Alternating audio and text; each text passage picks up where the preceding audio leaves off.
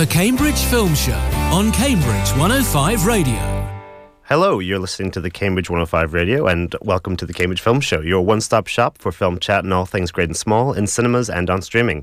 Hope everyone's recovered from the beautiful bank holiday weekend, so what better time to catch up on all the best of the local listings. I'm Lorcan O'Neill, and with me today is a torrent of talent with Matt Walsh. Hi. Luke Irwin. Good afternoon. Henry Jordan. Hello. Will Johnson. Hello. And Alfie Hudson. Good afternoon. On the slate today, Nintendo adds their seal of approval to the new family film, the Super Mario Bros. Movie. Guy Ritchie brings us a no-doubt grounded look into international espionage and Operation Fortune Ruse de Guerre. Russell Crowe takes a supernatural turn as the celebrity cleric, the Pope's Exorcist. Ben Affleck flexes his directing chops to tell the story of Nike's landmark deal to sponsor one Michael Jordan. And we wrap up with the deliciously over-the-top, hopefully, Nick Cage in Dracula reinvention Renfield. So, wasting absolutely no time, let's go. Okay. Not sure if you know who I am, but I'm about to rule the world. Wow, yay. But there's one problem. There's a human, has a mustache, just like you. Do you think I know every human being with a mustache wearing an identical outfit with a hat with the letter of his first name on it? Because I don't. Bowser is coming. Together, we are going to stop that monster. How? Look at us. We're adorable. Oh, I got this. No problem. Yes! Come on, Mario! Our big adventure begins now! Ah! Get it off, get it off, get it off! Illumination, the animation studio behind the Minions phenomenon, and Nintendo join efforts to introduce the Super Mario universe to the big screen. While on a job, Brooklyn plumbers Mario and Luigi are sucked into the fantastical Mushroom Kingdom, veritably littered with colorful characters, each chock full of ambition and adventure. Will, critics have kind of lambasted this little children's film for the most part. Do you think it'll be a fan favorite? I think it will be, because when I first saw the trailer months ago, I was quite unsure about it. 'Cause I thought, hey, it's going to ruin my childhood. But then as the months progressed, I kind of warmed to it. And once I sat down in the cinema, I absolutely loved it. Cool. Matt, lots of characters and lots of story beats. Did it all fit into one strong narrative? For me, the problem with this film is one of context, because Super Mario doesn't really have a plot. Mario is just the stand-in generic Nintendo protagonist. He plays golf, he plays tennis, he jumps on things. There isn't a plot to follow, so therefore when you try and put it into a film, you've got a load of things that don't really make sense as a coherent world. And there's only so many times you can say, oh, because it's in the video game, before you start losing people. I think if you're a big fan of Mario and you've played all the games, then you will enjoy seeing all the Easter eggs. But otherwise, you'll just be a bit bamboozled by, oh, why are there floating blocks? Why is he driving on a rainbow? Why, if they're trying to get somewhere quickly, does he need to paint a personalised go-kart to get there? So I think, for me, it just doesn't work in that sense. Like, how does this fit with the real world? So you want a more kind of real world. So you want the 93 version then? Now, I haven't actually had the pleasure of seeing that one, but not necessarily that bad. But just we'll take the Sonic movie, for instance, where Sonic is equal to Mario in the sense of not really having a plot, but the Sonic movie at least grounded it in some sort of reality, and Sonic was a character that existed in the real world, whereas Mario, they try and do that by putting him in sort of Brooklyn at the start, but then it rapidly just devolves into, underneath Brooklyn there's a weird magical place where nothing makes sense. I think the further it gets from the Sonic movie, the more I'll be happy, to be honest. Alfie, there was a lot of criticism around Chris Pratt being voiced as Mario over the original fella. I can't think of his name right now. But this is a star-studded cast. You got Jack Black as Bowser. You got Anya Taylor-Joy as Princess Peach. Do you have any criticisms? How did Chris Pratt do? Did all the voices seem appropriate, and did they come together well? Well, when the voice casts were first announced, like a year ago, I think, I literally thought it was a joke. Like, I saw a picture of it on Twitter, and I'm like, okay, people are just memeing. But then I looked into it, and yeah, Mario's voiced by Chris Pratt, Charlie Day, Jack Black. So I at least thought it was going to be a fun voice cast. I don't think it would, like, fit the characters very well, but at least it would be funny to hear Chris Pratt doing the, "It's a me." But he didn't really do that. I mean, he did it at the beginning once as a joke, but then he just kind of used his normal voice for most of the film, which is a little disappointing. But I don't know, the voice cast wasn't nearly as bad as I was expecting it to be. I feel like it was a bit distracting at first with Chris Pratt, Charlie Day. But by the time they got into the Mushroom Kingdom, you start to get used to it. And I think the best part of the film is definitely Jack Black as Bowser, who brings like a musical side to Bowser we've never seen in the games before. And I don't know, he sounded a lot like Bowser.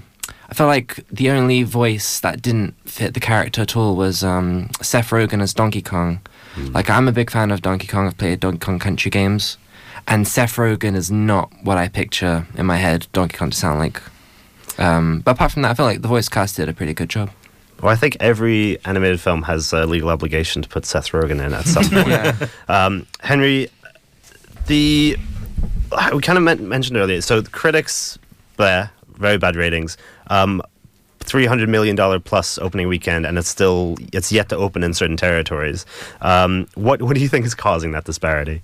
Well, I think the thing is that if you kind of approach this film with like critical faculties, and it's pretty easy to dismiss, like a lot of Illumination films are, where like I remember we did Minions: Rise of Gru last year, and we were all kind of like, yeah, it's fun. None of us were like, this is a brilliant movie that like changes the game, but like Illumination are good at making kind of like shiny 90-minute movies that will like keep people satisfied, and I think critics are very good at picking that out. I was not. About 5 minutes in, when they're in the Punch-Out Pizzeria and then the start-up noise for the GameCube played, I felt my critical faculties disappear, and I was just like on pure bliss for 90 minutes. I was like, that's from Mario Kart, that's from Mario Odyssey, oh my god, and I was just giddy. I felt like I'd just eaten a whole bag of pick and mix and was like hyper for 90 minutes, and by the end I was like, wow, I don't know if that was good, but I had a lovely time. There's certainly a lot of wonderful musical cues. There are certain musical cues that I was not a fan of. How did everyone find the score? I thought it was quite brilliant. Obviously, Jack Black brought his own little song story about Princess Peach, and obviously there was the Diddy Kong rap? Donkey Kong rap, yes. So I actually liked it. Plus, brought back the nostalgia of all the old games. Mario Kart, obviously, which I think Matt was too much of a fan of, but it just brings great emphasis to it. But how did you feel about the sort of the licensed songs? I mean, I know that the music from the games was great, but I felt the licensed soundtrack choices were very cliche. Sort of, Mario's doing a training montage, let's do Holding Out for a Hero, or we're about to drive, let's do Take On Me. It's just, I feel like we need to be a bit more inventive, and the target age of this audience is kids. Like, we need music that kids of today will like, not kids from the 90s. Yeah, no, the pop music stings and the needle drops definitely took me out of it, especially because you're utilizing this fantastic score, and some of them are really well reorchestrated, and then just to have these horrendous pop songs start after they go into the Mushroom Kingdom, I found very bizarre. So I think I was impressed with. It's a 90-minute film, like Henry's mentioned. I found it a breeze, and they fit in a lot, presumably because they want to make their little spin-offs. But do they give enough time to each kind of character to generate? So that you've got Luigi, presumably they're going to do like a haunted house thing with Luigi, and Donkey Kong will probably have his own adventure. Is there enough in these characters, do you think, set up in this film to justify those kind of spin-offs? I don't know. I feel like there's kind of bits and pieces. There's a Luma from Mario Galaxy who's introduced, who's like one of the comic highlights, where he's just this complete nihilist who's like, death is coming for us all, hooray! Which is great, and like setting up the Luma in this world is like, well, that sets off Mario Galaxy, and then we haven't just got a Mario world, we got a whole world of worlds that we can do. And so, yeah, like, again, there's this kind of childish glee to the film, and I left it and I thought, like, for pretty much the first time in any video game movie, I left it and I was like, I could watch another one of those. I could do a sequel. I agree, actually. Obviously, each character has their own adventure, but then obviously if you wait till the very end, there's a nice little, we'll say, Easter egg which will leave it open for a Mario 2, if there will be. Obviously, depends on crowd appreciation. I think there's enough here for more Mario. And there probably will be, because it's probably going to be one of the biggest animated films of all time, judging by the money it's made. You know, it's already become like the highest grossing video game adaptation, and Sonic got a bunch of sequels, so I'm sure this is going to come back, and I wouldn't mind seeing more. In terms of because obviously there'll be a lot of parents bringing their kids to this, and probably the parents more eager than the children. Do you think, because they do fit a lot into 90 minutes and it does jump from plot point to plot point, do you think that'll irritate kind of the parents bringing their kids? Will they be able to focus? I think that, I actually did take my 3-year-old daughter to see this, and she loved Princess Peach. And that was something that kind of did annoy me about this movie, because Mario has no right to be the protagonist of this movie. Like, why do they need Mario to do the things that they do when Princess Peach is clearly more capable of doing all the things that Mario does? I mean, he's only able to achieve anything when he manages to get hold of the performance-enhancing substances, also known as power-ups. So yeah, I feel like it should have been Princess Peach's movie. She didn't need Mario. I'm sure Princess Peach's movie is coming. Don't worry, Matt. But just out of curiosity, did anyone catch the 3D screening? Were there any thoughts on that? Was it worth seeing in 3D? Did it add anything? Yeah, so I saw the 3D because you'd seen it before me, Lorcan. I did, yeah. You said if you see it, you've got to see it in 3D. And I was skeptical because my last 3D experience was Avatar 2, and I did not enjoy that experience as much. I was like, okay, I'm gonna trust you. And I think, again, aids that kind of cotton candy bliss that the film is going for, of just really losing yourself in the world and kind of disengaging the critical faculties and going like, well, it's just a bit of fun, isn't it? And, you know, I think it probably is still good in 2D, but it's one of the rare times where I would say, actually, if your only option is a 3D screening, it's still definitely worth checking out. Good. Yeah, and I mean, I saw the 3D and it was still super colourful, so I dread to think how colourful it would have been without that. So I think it's safe to say no ruined childhoods. One critic slightly on the fence, but the Super Mario Brothers is a certificate PG and it's playing at all 3 Cambridge cinemas. Next up, it's an international affair.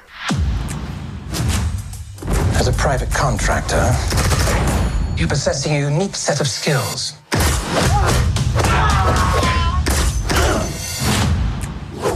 You said it was clear. I said the front was clear.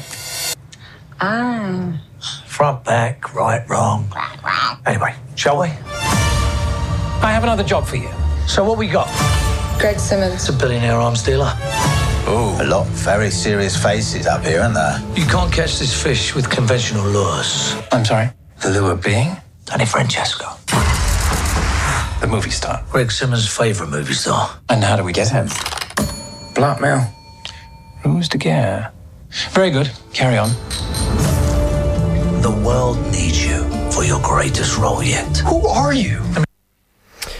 An eclectic cast, including Jason Statham, Aubrey Plaza, Josh Hartnett, Cary Elwes, and Hugh Grant, lead this thriller loaded with quips, kicks, and flips as operative Orson Fortune must lead a ragtag group to recover a mysterious item being sold on the black market, which may pose a worldwide threat. Henry, director Guy Ritchie seems to be... He bounces a lot around genres a lot at the minute. He did The Gentleman, he did an Aladdin film, he's going on to Hercules now. How does he fare returning to the spy games? I think this is his first one since Man from U.N.C.L.E. Yeah, I mean, I kind of, partway through this film, my brain was starting to wander, and I was thinking about Fast and Furious in relation to Guy Ritchie, because both are kind of... Guy Ritchie's career in the Fast and Furious franchise both started kind of late 90s, early 2000s, and they all started with like relatively humble beginnings where, like, you know, Snatch and Lock, Stock are just like a bunch of geezers walking around and like punching each other. And Fast and Furious was just about like stealing CD players, and then both have kind of like escalated into this world of like, whoa, international espionage and like crazy stunts, whoa. And the thing that I was really getting upset about was that Fast and Furious does it so well, where every time they like crank that amp up and then add a new amp to crank that amp up, they really, really delight me.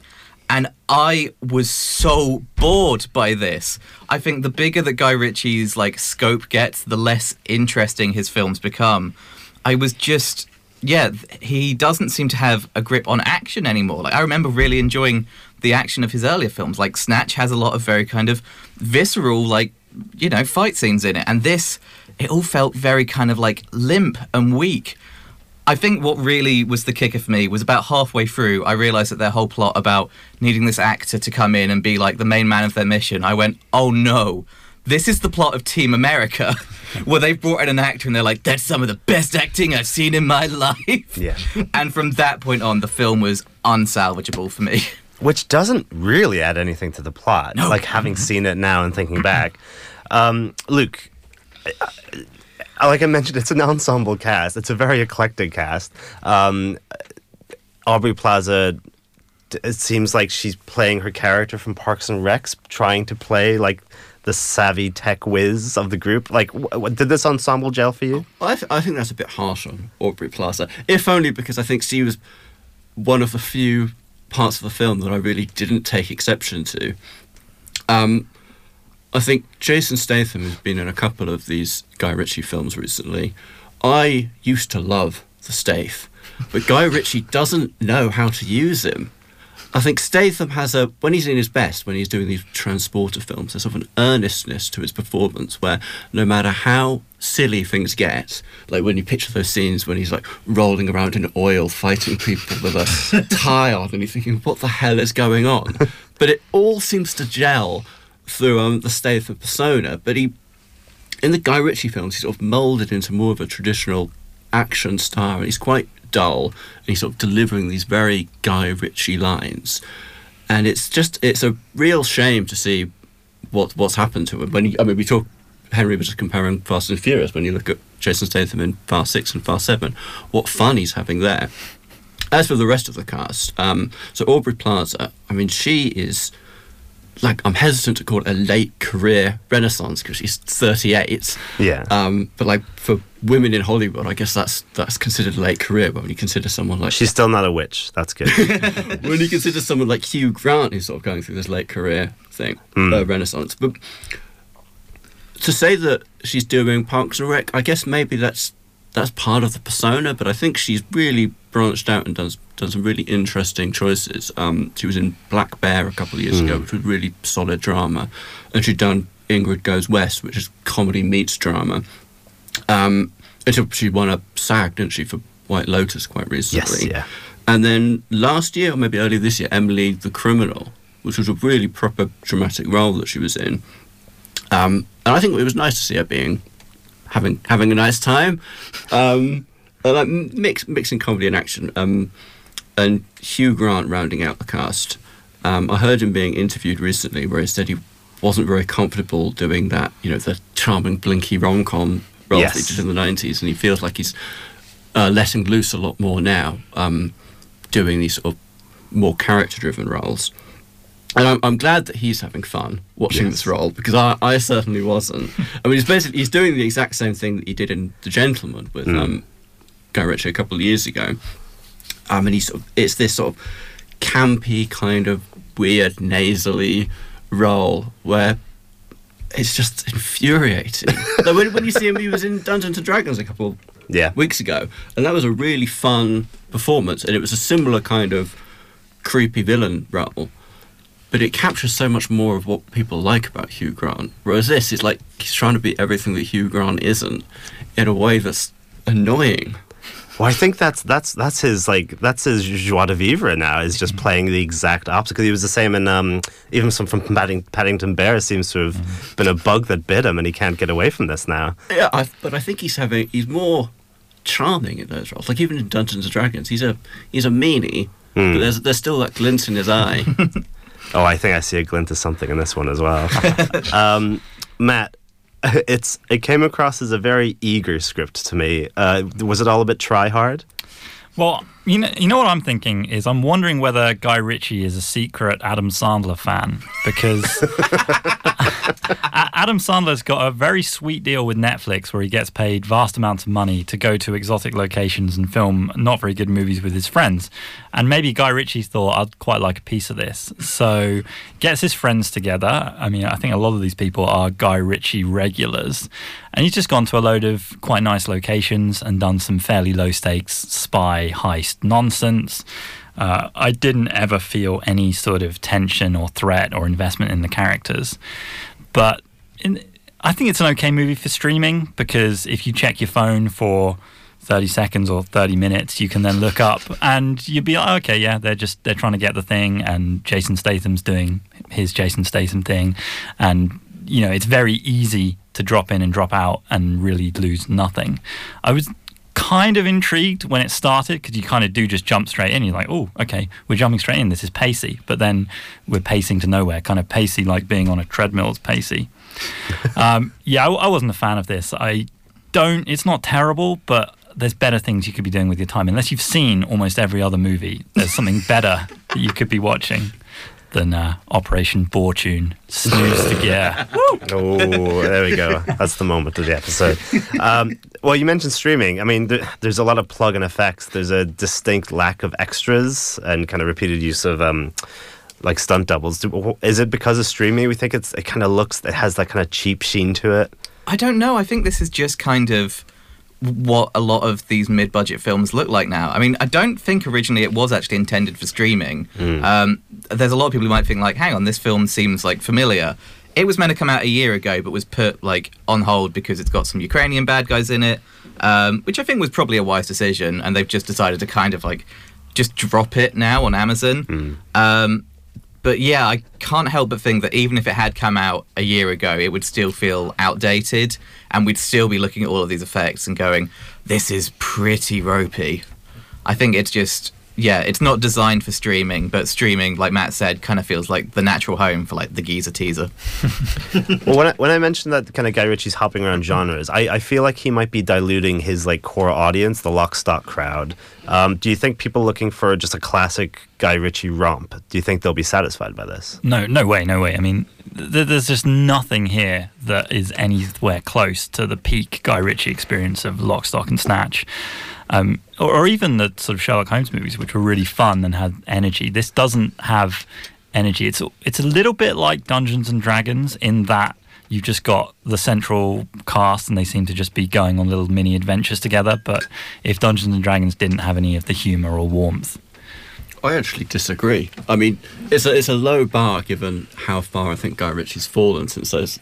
Like if you're a fan of him now, given some of the films that he's made, I don't think this film was any worse than Wrath of Man or The Gentleman. So I think if you like those films, I think this offers more of the same in terms of tone, if not necessarily scope. It's kind of, it's especially with The Gentleman, because I couldn't understand why anyone would like that. But it's kind of like a Michael.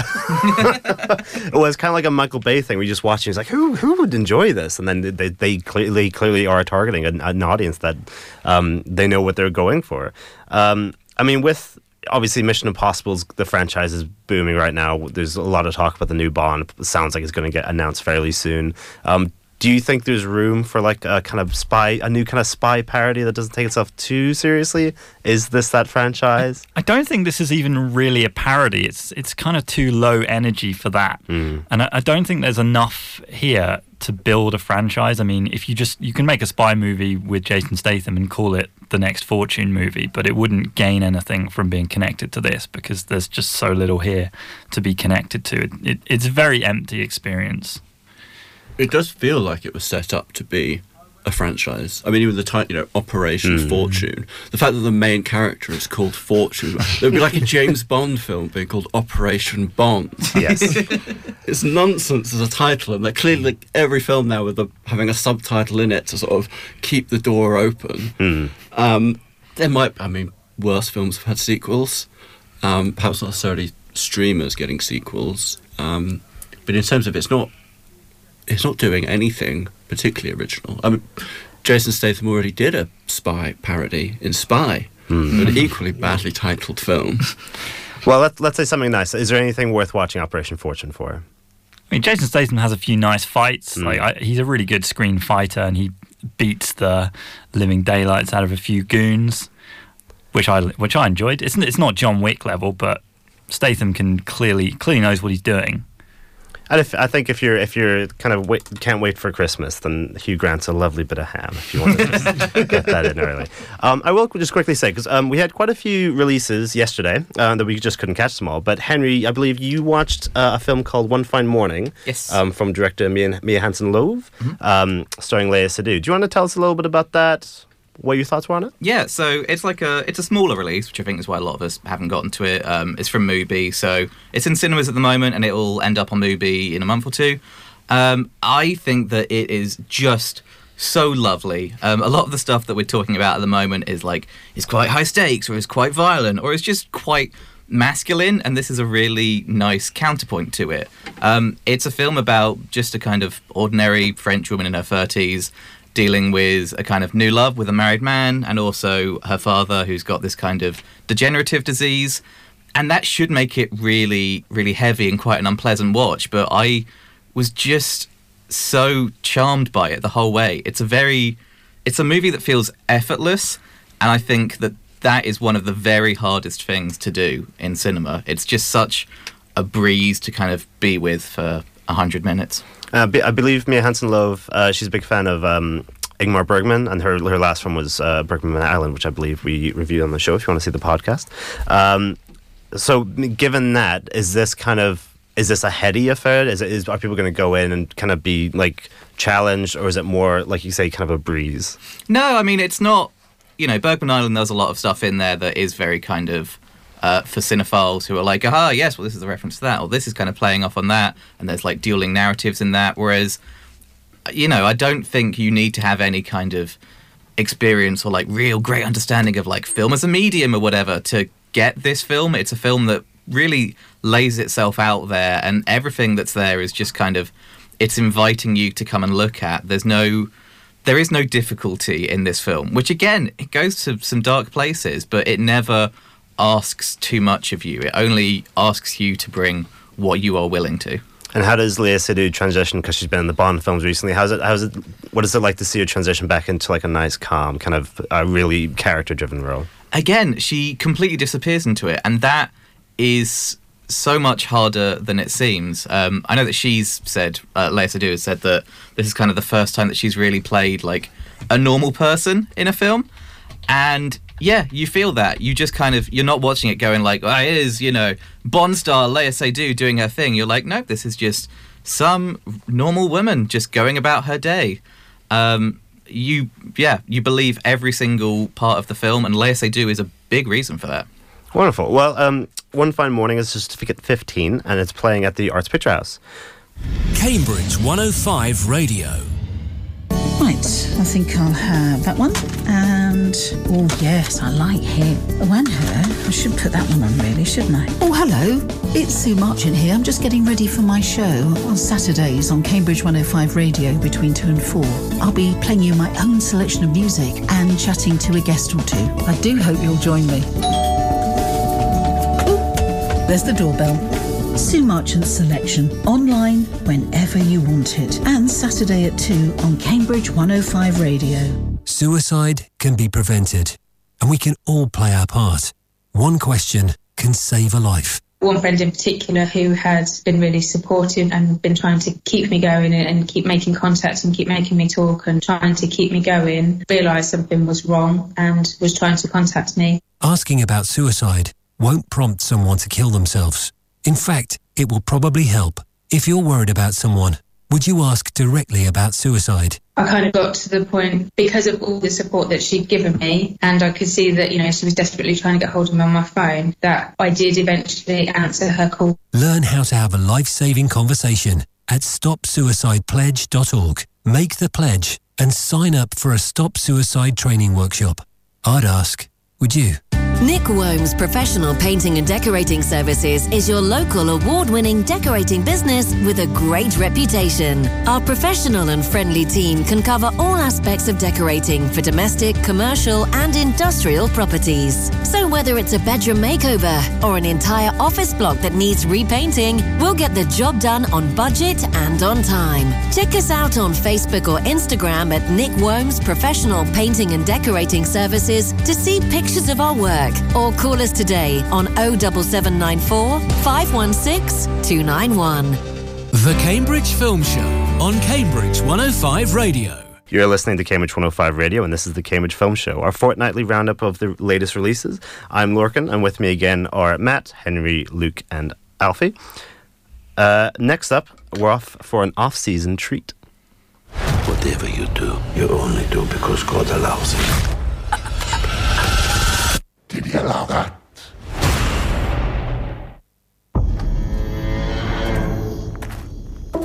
Father Gabriele Amort. On the night of June 4th, you performed an exorcism. That was not an exorcism.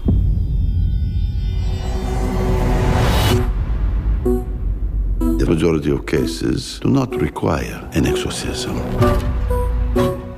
98% are recommended by him to doctors and psychiatrists. The other 2%, I call it evil. We have more questions for you, Father Amort. Based on the memoirs of Father Gabriel Amort, though I suspect that claim might be questioned in a moment, Russell Crowe takes center stage as the chief exorcist to the Vatican, who is tasked with saving a child from possession and incidentally uncovers a secret plot in The Pope's Exorcist. Matt, is this more than just another Exorcist clone? No, maybe it is just another Exorcist clone, but it's still a lot of fun. I mean, this film kind of entered my radar when I saw that the International Association of Exorcists had condemned it. I'm not sure whether them condemning it or praising it would make me more likely to see it, but just the fact that they're aware of it did make me kind of take notice. So it's directed by Julius Avery, who did Overlord a few years ago, which is sort of a fun, splattery Nazi zombies movie. He then went on to do Samaritan, which was a bit of Sylvester Stallone rubbish on Amazon Prime.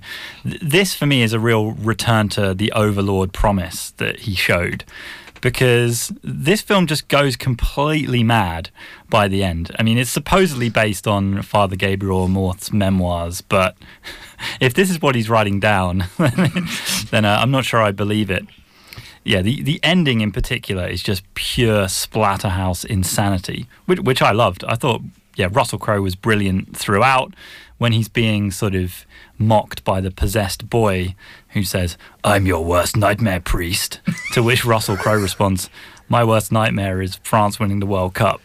And just the dialogue is just fun. Like that's the level of tone which I was here for in Russell, the cameras are rolling now. Yeah, Russell Crowe sort of turned up and said, I'm just basically going to do what I want in this film. I'll speak Italian as and when it suits me. He does brilliant things like just riding his Vespa from Vatican City all the way to Spain. And there's some light Da Vinci Code intrigue when he's sort of investigating the mysteries of the haunted abbey before it all goes completely mad. I think this film was a lot of fun. As long as you don't have any particular affection for the Catholic Church, I think you will enjoy this movie. Apparently the Vespa thing was Russell Crowe's idea as well. So speaking of Russell Crowe, I mean, Henry, does he have the ability to carry a horror film of this ilk? Oh, I mean, absolutely not, and it's wonderful. And this is another quality entry in the Exorcist franchise, ongoing and completely unrelated to the other Exorcist films. It is just, I should say up front, I think this is probably the worst film I've seen all year. It's also, of all the films we're doing this week, the one that I'm most likely to buy on Blu-ray and gather my friends around and be like, no, you've got to see this. It is turbo trash. Russell Crowe, yeah, like Matt said, did seem to have kind of turned up and gone, "No, I'm going to do what I want." And they're like, "Russell, you don't have an Italian accent." He goes, "Yes, I do, of course."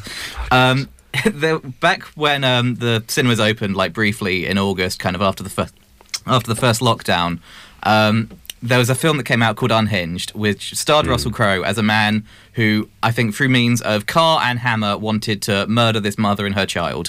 That was the plot of it. It was 90 minutes, and that was the film that made me go, "We're back! I am ready to be back at the movies." And this has a similar thing of just being absolute turbocharged nonsense. The kind of stuff that in our day and age should have probably gone straight to streaming. And thank God it did not. This is the kind of thing that really deserves to be in the cinema. And at the end, they set up, and I am not joking, 199 sequels.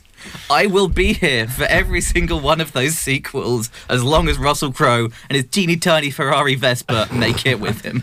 Well, there's always room for quality schlock in the cinemas. So I gasped momentarily because I saw that Franco Nero plays the Pope, and that's tremendously exciting for me.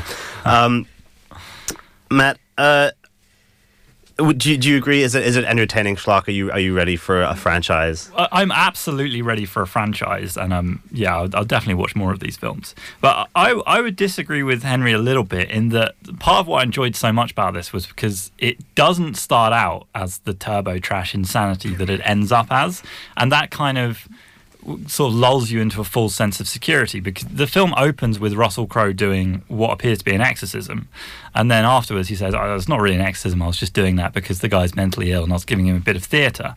I was like, okay, so Russell Crowe, he understands that the majority of exorcist cases, 98%, just need some sort of mental health support, but the other 2%, that's where the pure evil lies. And yeah, so it starts off quite measured and quite sensible, and then the insanity just builds when he starts kind of investigating the secrets of the Abbey and finds like a sort of secret underground tomb with links to the Inquisition, before coming back for the just total insanity of the ending, which is just one of the best things I've seen at the cinema in a long time. I'd like to point out that the measured and reasonable start that Matt is talking about is a scene which ends with Russell Crowe taking a shotgun to a pig. This is where the film starts as like, well, no, we're being quite reasonable here, and it goes up. Well, I mean, I sincerely hope the secret is that Russell Crowe just discovers that the Catholic Church had something to do with the Inquisition. How is the film interested at all in digging into the activities of the Vatican, or is that just the film the Vatican doesn't want you to see marketing ploy? I don't think it's being serious. I think it's Da Vinci Code level stuff, like, like a big conspiracy. Like, what if the Inquisition wasn't actually just the Catholic Church being awful, but what if there was a demon who was possessing like the head inquisitor, and it was actually the devil the whole time? This kind of level of they've got to get out if anyone pushes too hard. I'll just throw this out. There's 5 credited screenwriters, not including Father Amort himself, whose memoirs these are based on. Does it feel like one complete film at least? Or does it feel like 5 different people wrote this script? No, it feels like more than 5 people. Oh, dear. You could have told me that 20 people wrote this. I'd be like, yeah, it's fair. I would like to shake every one of their hands. Well, I think it's a resounding guilty pleasure. Turbo trash insanity, as Matt has described it. The Pope's Exorcist is a certificate 15, and it's playing at the View and the Lights cinemas. Now, we're looking at some real hang time. 1984 has been a tough year. Our sales are down, our growth is down. Sonny, I brought you in here to grow the basketball business. People don't know what the hell a Nike is. What's a Converse? NBA All-Star shoe. There's nothing cool about Nike. You would have to have a pretty compelling pitch. I can tell them the one thing the other companies can't compete with. Our basketball division is terrible. I do not love it. This is where you come up with a brilliant idea that no one else can see. Let's hear it. I got it. I found him. Who's that? Jesus? Can't afford it. I'm willing to bet my career on one guy. My name's Sonny Vaccaro. I'm with Nike. Do you typically make it a habit of showing up at people's front doors unannounced? I don't like to take no for an answer. Oh, man. Matt Damon and Ben Affleck pair up again on screen, this time to tell the 80s-drenched tale of Nike's journey to make a name for itself by risking it all to sign an unknown NBA rookie Michael Jordan to the brand. Chris Tucker also makes a welcome return to the big screen with Viola Davis starring as Michael Jordan's mother. Who can I go to for this one? Will, was this a feel-good boost?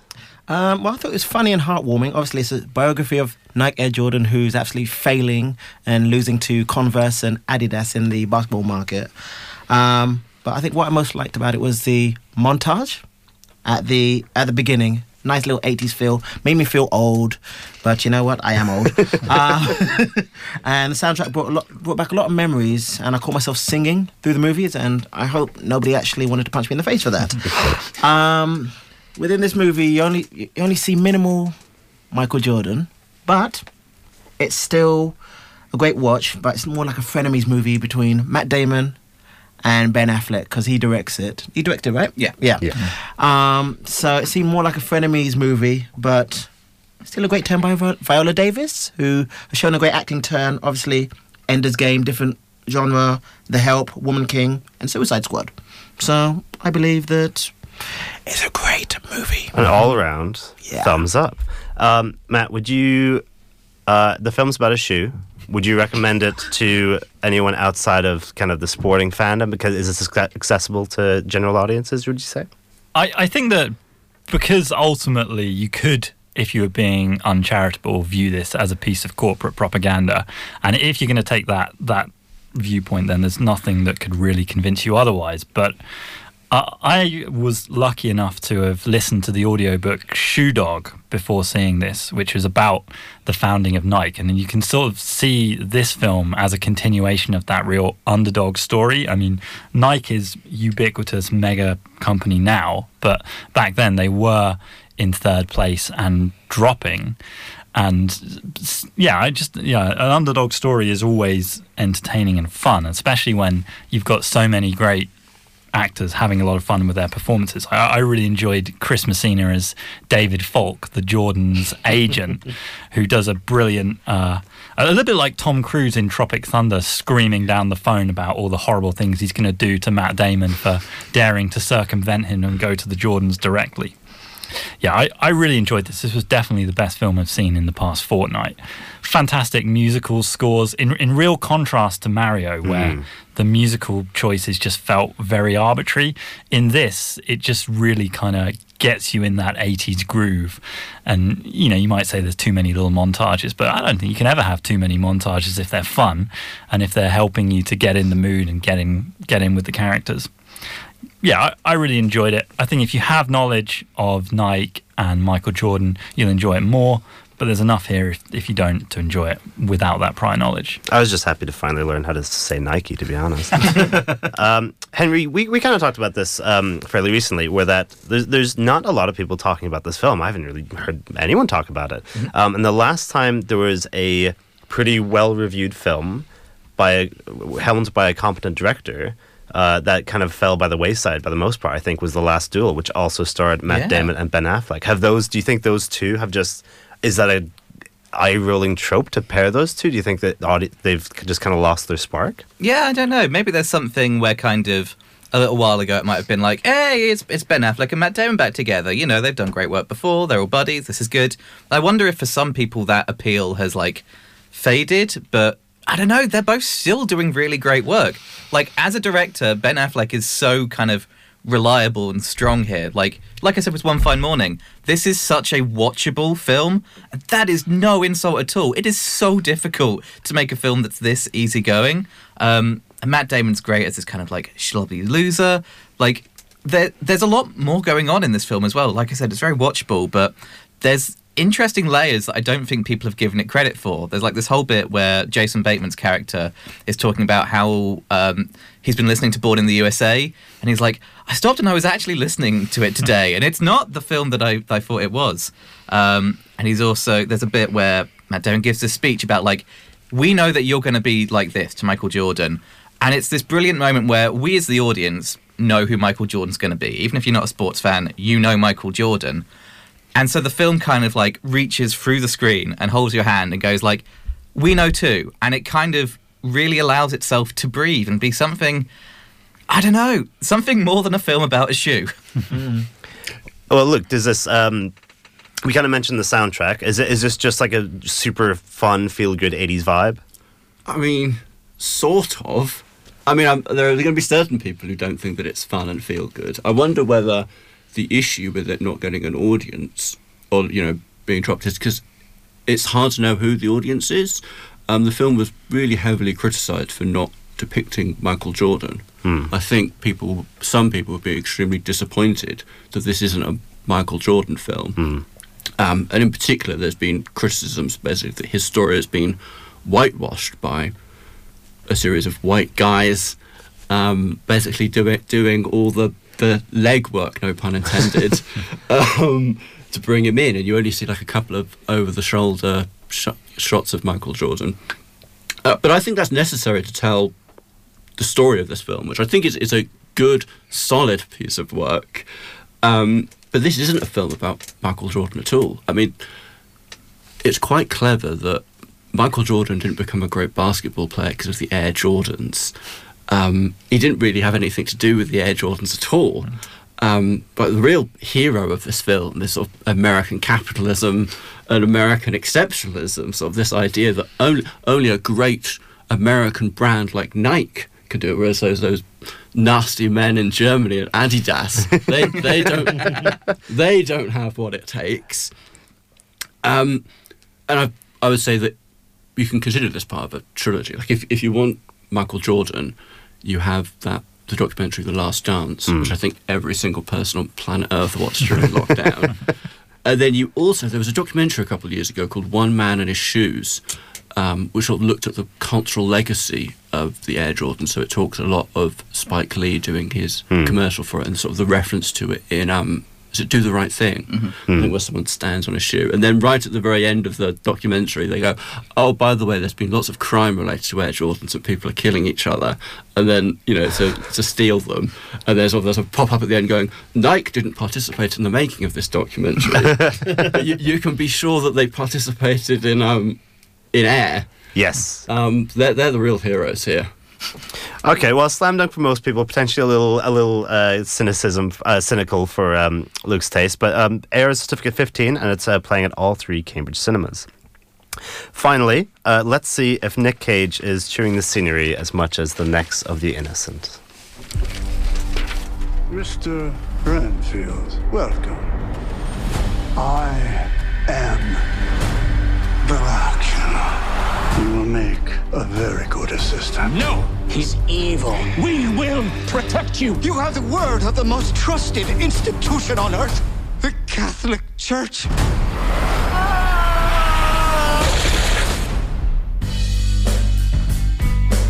Renfield, your sole purpose in life is to serve me.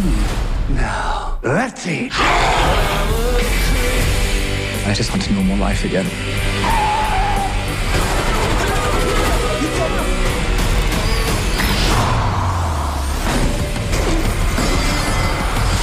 Fairly action-drenched trailer there for everyone.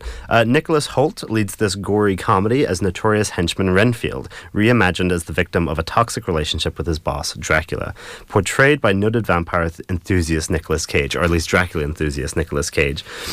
Comedians Awkwafina and Ben Schwartz round out this campy treat. Alfie, we'll come to you first. Does this film kind of give some fresh blood to the Dracula legacy? Not really. It was kind of, I thought, it was fun, but it was kind of a generic retelling, modern day Dracula film. I think the closest I've seen that makes like a modern day vampire film work is What We Do in the Shadows. And I feel like a lot of the best parts of this film were like jokes that kind of was reminiscent of that film, like, oh, I need to be invited in, things like that. And I don't know, this film's kind of generic, and it wasn't boring, but it was definitely forgettable, I think. Okay. Henry, do you agree? Do you think it was a little too derivative? Well, I think it is in certain ways. Like, for about 5 minutes in, I could have told you every single plot beat where it's like, we're going to have this, and we're going to have this, and then there's going to be the moment where this happens, and then there's this happen. There's a little 5-minute window where anything could happen, and then it's going to end like this. But I think there's enough charm inside the film that it kind of didn't matter for me. Nick Cage is just delicious as Dracula. He is somewhere between his performances in Vampire's Kiss and Deadfall here, getting to be like... Somewhere between? Yeah. Okay. I don't even know how you measure that. It's with a barometer and a sextant, I think. He is having a lot of fun. And there is this kind of like slapdash, like giddy quality to the film that like reminded me of... And I'm sorry, Will, because I know you were saying you felt old earlier, but like when I saw Kick-Ass at the age of about 10, and I was like, whoa, and like as a 10-year-old watching that film, and I should not have seen that film, but like that really kind of changed my life. I was like, wow, this is really cool. And I think, obviously, if you're under the age of 15, please don't go see this movie in a cinema. But I think it's the kind of film that like someone's going to see at a sleepover and be like, that's the best thing I've seen in my life. Well, look, the action comedies are a tricky balancing act. Throw in horror, and on top of that, how does it all come together? It doesn't. That's the answer. It doesn't come together. Oh no. I mean, to call it a horror in any meaningful sense, it's not really. Like there's a ton of gore going on, but it's really leaning heavy on the action and heavy on the comedy. And another pun alert: it bites off more than it can chew. You might say. There's a ton of moving parts here. You've got Dracula, you've got Renfield, you've got sort of crime families, you've got police corruption going on, and in a very brief runtime, it's 93 minutes, which ordinarily would be a delightful thing.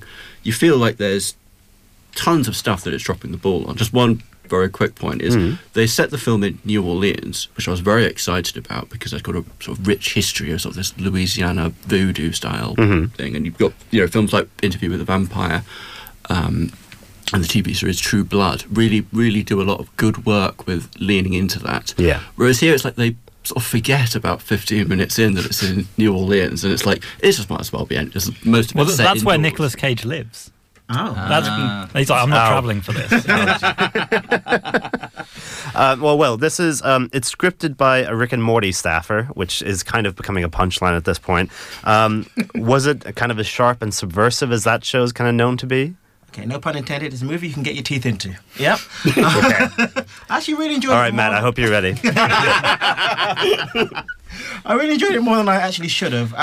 Violent in parts, funnily gory, and tongue-in-cheek humour. And as Alfie did say, it did feel like What We Do in the Shadows, but then kind of had a Tarantino-esque kind of feel to it. Yeah, some may disagree. And I felt that Nicholas Hoult was doing his best early Hugh Grant impression. That upper-class gentleman, like Four Weddings and a Funeral. But overall, mixing gangsters, cops, a cop that wants to actually do right, and the undead, and you get Sleeper Hit. Oh, Sleeper Hit. That's a big call. Matt, Cage, in an interview, Cage said he wanted to homage Christopher Lee in particular because he's a big fan of Dracula and he thinks Christopher Lee was the best one. But then he did say that they then gave him a wardrobe of all his kind of gaudy coats and hats and jewellery. Do you think this was an authentic kind of what Nick Cage wanted to bring, or do you think this was more of a Frankenstein Dracula? I think he definitely, with his performance, got to do what he wanted to do. I mean, I'm coming at this as a huge Nick Cage fan. Like, I just think Nick Cage is the best thing in everything ever. I think when people talk about is Nick Cage a good actor or a bad actor, they're kind of missing the point because, as Sean Penn said, Nick Cage isn't an actor, he's a performer, and every performance he gives is unique in some way and brilliant. And in this, I would say this is one of the top 10 Nick Cage performances of all time. Not top 5, but definitely top 10. He's just brilliant. Whenever he's not on screen, the film just grinds to a halt. Yeah, all of the stuff about crime families and murdered sisters and police corruption, it's like, well, whatever, I don't care. Just give me Nick Cage asking Nicholas Hoult where his dinner is. That's what I want.